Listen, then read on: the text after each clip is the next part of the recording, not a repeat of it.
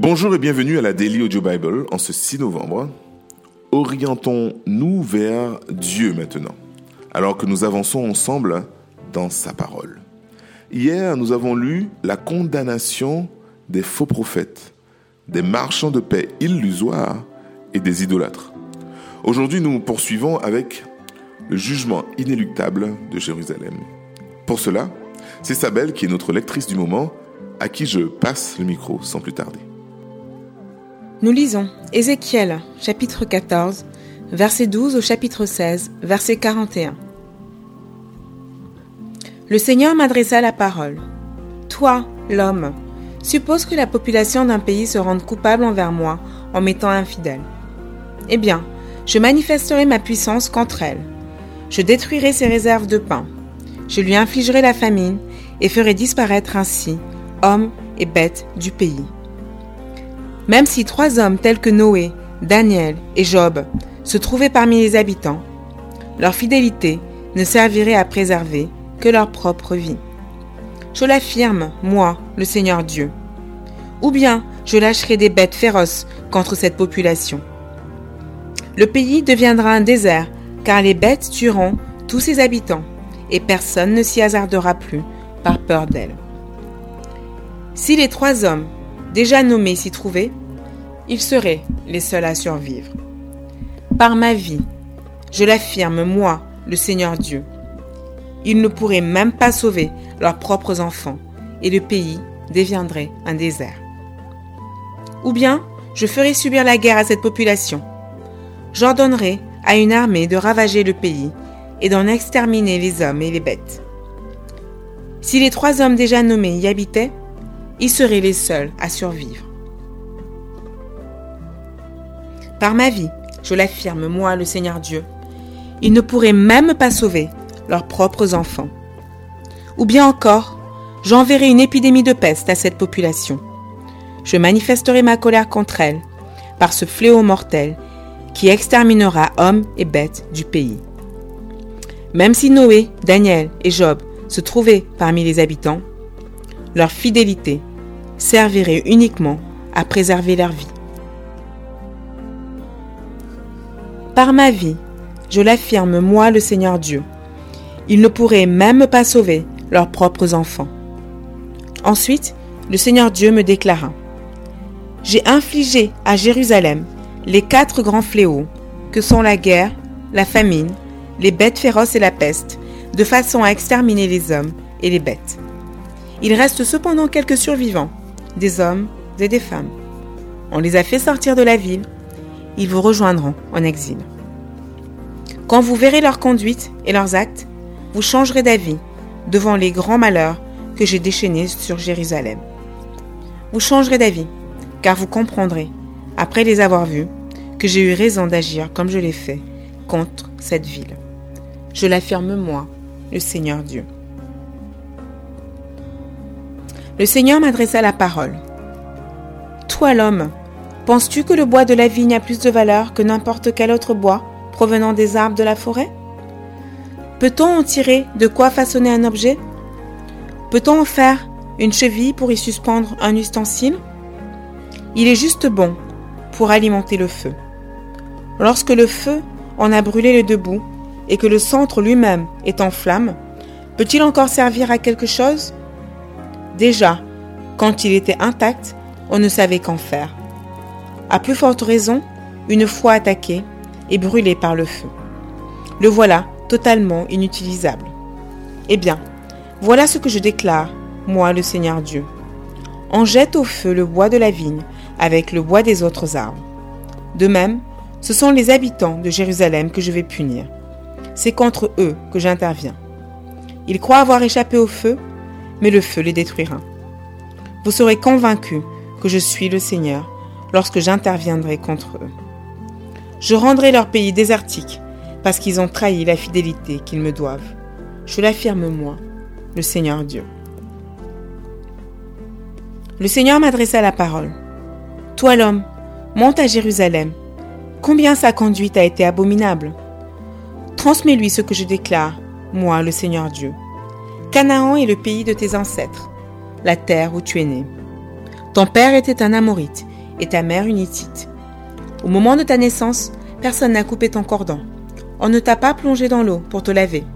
On ne t'a pas frotté avec du sel et on ne t'a pas emmailloté dans les langes. Personne n'a eu un regard de pitié pour toi, ni assez de compassion pour te prodiguer un seul de ses soins. Au contraire, on n'avait que du dégoût pour toi et tu as été jeté sur le sol nu à ta naissance. Je suis passé près de toi et j'ai vu que tu baignais dans le sang. Je t'ai dit de vivre malgré le sang dont tu étais couverte. J'ai insisté pour que tu vives. Je t'ai fait croître comme une plante des champs. Tu as grandi, tu t'es développée, tu es devenue très belle. Tes seins se sont formés et tes poils ont poussé. Mais tu étais complètement nue. De nouveau, je suis passé près de toi et j'ai vu que tu avais atteint l'âge de l'amour. Alors j'ai étendu mon manteau sur toi pour en couvrir ta nudité.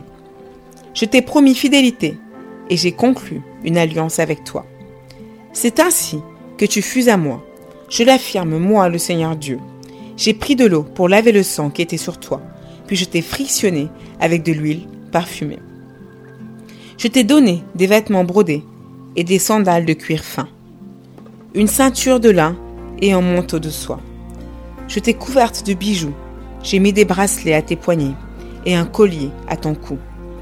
J'ai placé un anneau à ton nez, des boucles à tes oreilles et une magnifique couronne sur ta tête.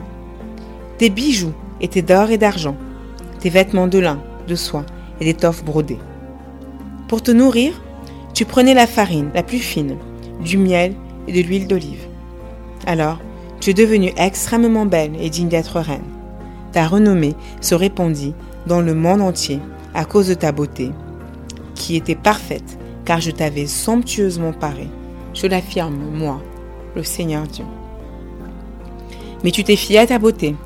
Tu as profité de ta renommée pour te prostituer et t'adonner à la débauche en t'offrant à n'importe quel passant.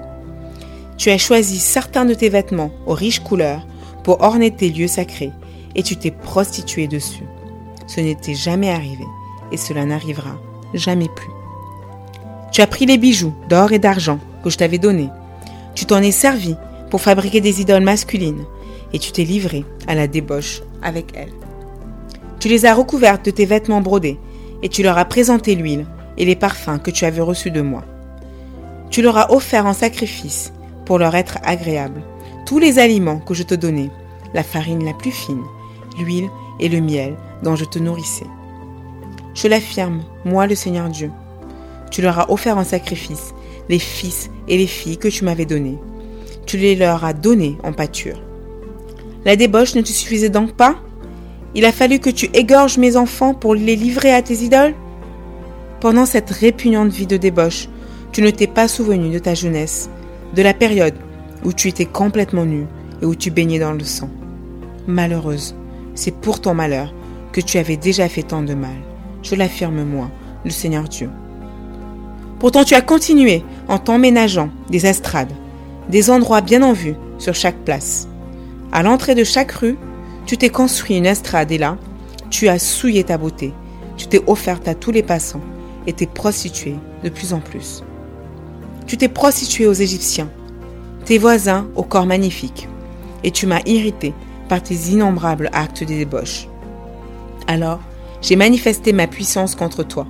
Je t'ai coupé les vivres et je t'ai livré à tes ennemis, les villes philistines, qui s'indignaient de ta conduite immorale. Mais tes désirs n'étaient pas assouvis et tu t'es prostituée aux Assyriens. Malgré cela, tu n'as pas été satisfaite. Tu as commis d'innombrables actes de débauche dans le pays des Babyloniens, ces marchands, sans réussir davantage à satisfaire tes désirs. Ah, comme tu es lâche, je l'affirme, moi, le Seigneur Dieu. Pourtant, tu t'es conduit comme une prostituée, pleine d'audace. Tu t'es construit une estrade à l'entrée de chaque rue et tu t'es aménagé un endroit bien en vue sur toutes les places, mais tu n'as même pas demandé un salaire comme une prostituée ordinaire. Tu as été semblable à une femme adultère qui recherche des étrangers au lieu d'aimer son mari. Toutes les prostituées reçoivent un salaire, mais toi, tu as offert des cadeaux à tes amants. Tu les as payés pour que, de partout, ils viennent coucher avec toi. Dans ta débauche, Tu as agi à l'opposé des autres prostituées. On ne te recherchait pas et on ne te donnait pas de salaire, mais c'est toi qui payais. Ainsi, tu as inversé les rôles. Eh bien, Jérusalem, la prostituée, écoute la parole du Seigneur. Voici ce que je te déclare, moi, le Seigneur Dieu. Tu t'es montré complètement nu. Tu as exhibé toutes les parties de ton corps en te livrant à la débauche avec tes amants, tes idoles abominables. Tu as même versé le sang de tes enfants en les offrant à tes idoles. C'est pourquoi je vais rassembler contre toi tous les amants auxquels tu as plu, ceux que tu as aimés et ceux que tu as détestés. Quand je les aurai amenés de partout, je te dévêtirai devant eux et tu seras livré entièrement nu à leur regard. Je t'infligerai la peine réservée aux femmes adultères et aux criminels. Je te mettrai en sang par ma colère et ma vengeance. Je te livrerai au pouvoir de tes amants. Ils démoliront toutes les estrades que tu t'étais aménagées.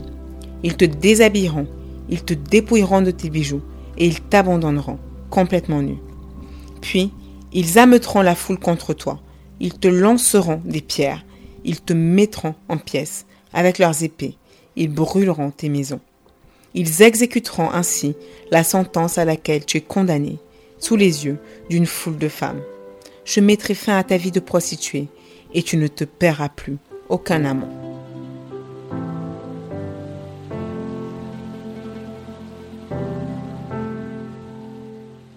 Hébreux, chapitre 7, versets 18 à 28. Ainsi, l'ancienne règle a été abolie, parce qu'elle était faible et inutile. La loi de Moïse, en effet, n'a rien amené à la perfection. Mais une espérance meilleure nous a été accordée, et grâce à elle, nous pouvons nous approcher de Dieu. De plus, il y a eu le serment de Dieu. Les autres sont devenus prêtres sans un tel serment. Mais Jésus, lui, a été établi prêtre avec un serment quand Dieu lui a déclaré. Le Seigneur l'a juré et il ne se dédiera pas. Tu es prêtre pour toujours. Par conséquent, Jésus est aussi celui qui nous garantit une alliance meilleure. Il existe une différence de plus. Les autres prêtres ont été nombreux parce que la mort les empêchait de poursuivre leur activité. Mais Jésus vit pour toujours et sa fonction de prêtre est perpétuelle. C'est pourquoi il peut sauver définitivement ceux qui s'approchent de Dieu par lui, car il est toujours vivant pour prier Dieu en leur faveur. Jésus est donc le grand prêtre qu'il nous fallait. Il est saint, sans défaut, sans péché. Il a été séparé des pécheurs et élevé très haut dans les cieux. Il n'est pas comme les autres grands prêtres. Il n'a pas besoin d'offrir chaque jour des sacrifices, d'abord pour ses propres péchés et ensuite pour ceux du peuple. Il a offert un sacrifice une fois pour toutes, quand il s'est offert lui-même. La loi de Moïse établit, comme grand prêtre, des hommes imparfaits. Mais la parole du serment de Dieu, formulée après la loi, établit, comme grand prêtre, le Fils qui a été élevé à la perfection, pour toujours.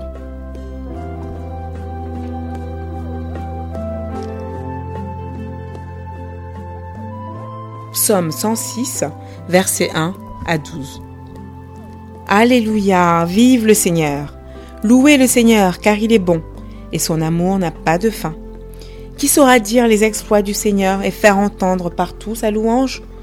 Heureux ceux qui observent le droit établi par Dieu et font toujours ce qui est juste. Pense à nous, Seigneur, toi qui es bienveillant pour ton peuple. Interviens pour nous, toi qui es le Sauveur. Alors, nous ressentirons le bonheur de ceux que tu as choisis. Nous participerons à la joie qui anime ton peuple. Nous partagerons la fierté de ceux qui t'appartiennent. Nous avons commis les mêmes fautes que nos ancêtres. Nous avons mal agi. Nous nous sommes condamnés nous-mêmes. Quand nos ancêtres étaient en Égypte, ils n'ont pas compris les merveilles du Seigneur. Ils ont oublié ses nombreuses bontés. Ils ont été rebelles près de la mer des roseaux. Mais il les sauva par souci de son honneur, pour montrer de quoi il était capable. Il menaça la mer des réseaux. Elle se dessécha aussitôt. Puis, il fit marcher les siens au fond de l'abîme, comme il marchait dans le désert. Il les sauva de ceux qui leur voulaient du mal. Il les arracha aux griffes de l'ennemi. Les eaux recouvrirent leurs adversaires. Aucun de ceux-ci n'en réchappa. Alors, ils crurent à ce que Dieu avait dit, et le louèrent par leurs chants.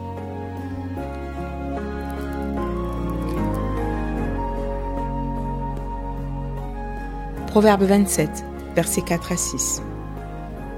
La violence est brutale, la colère est un torrent déchaîné, mais devant la jalousie, qui pourra résister? Mieux vaut une critique franche qu'une amitié qui ne se manifeste pas. Les reproches d'un ami prouvent sa loyauté, les baisers d'un ennemi sont de trop.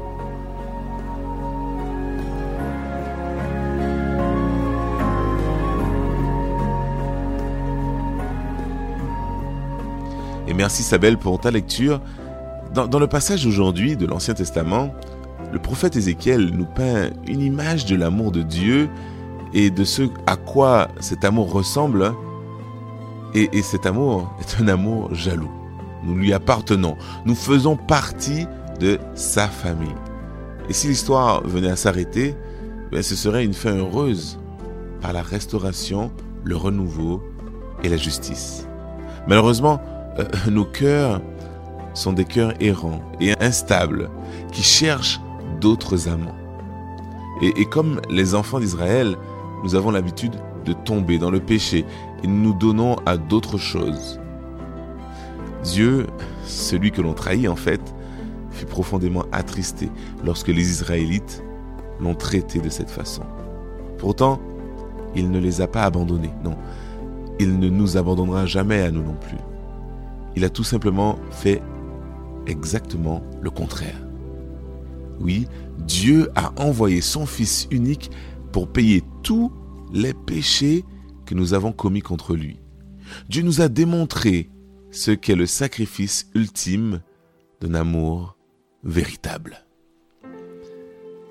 Et nous aussi, nous vous aimons ici à la Daily Audio Bible et nous espérons vous retrouver demain pour la suite de notre podcast. Je vous souhaite une bonne continuation. Au revoir.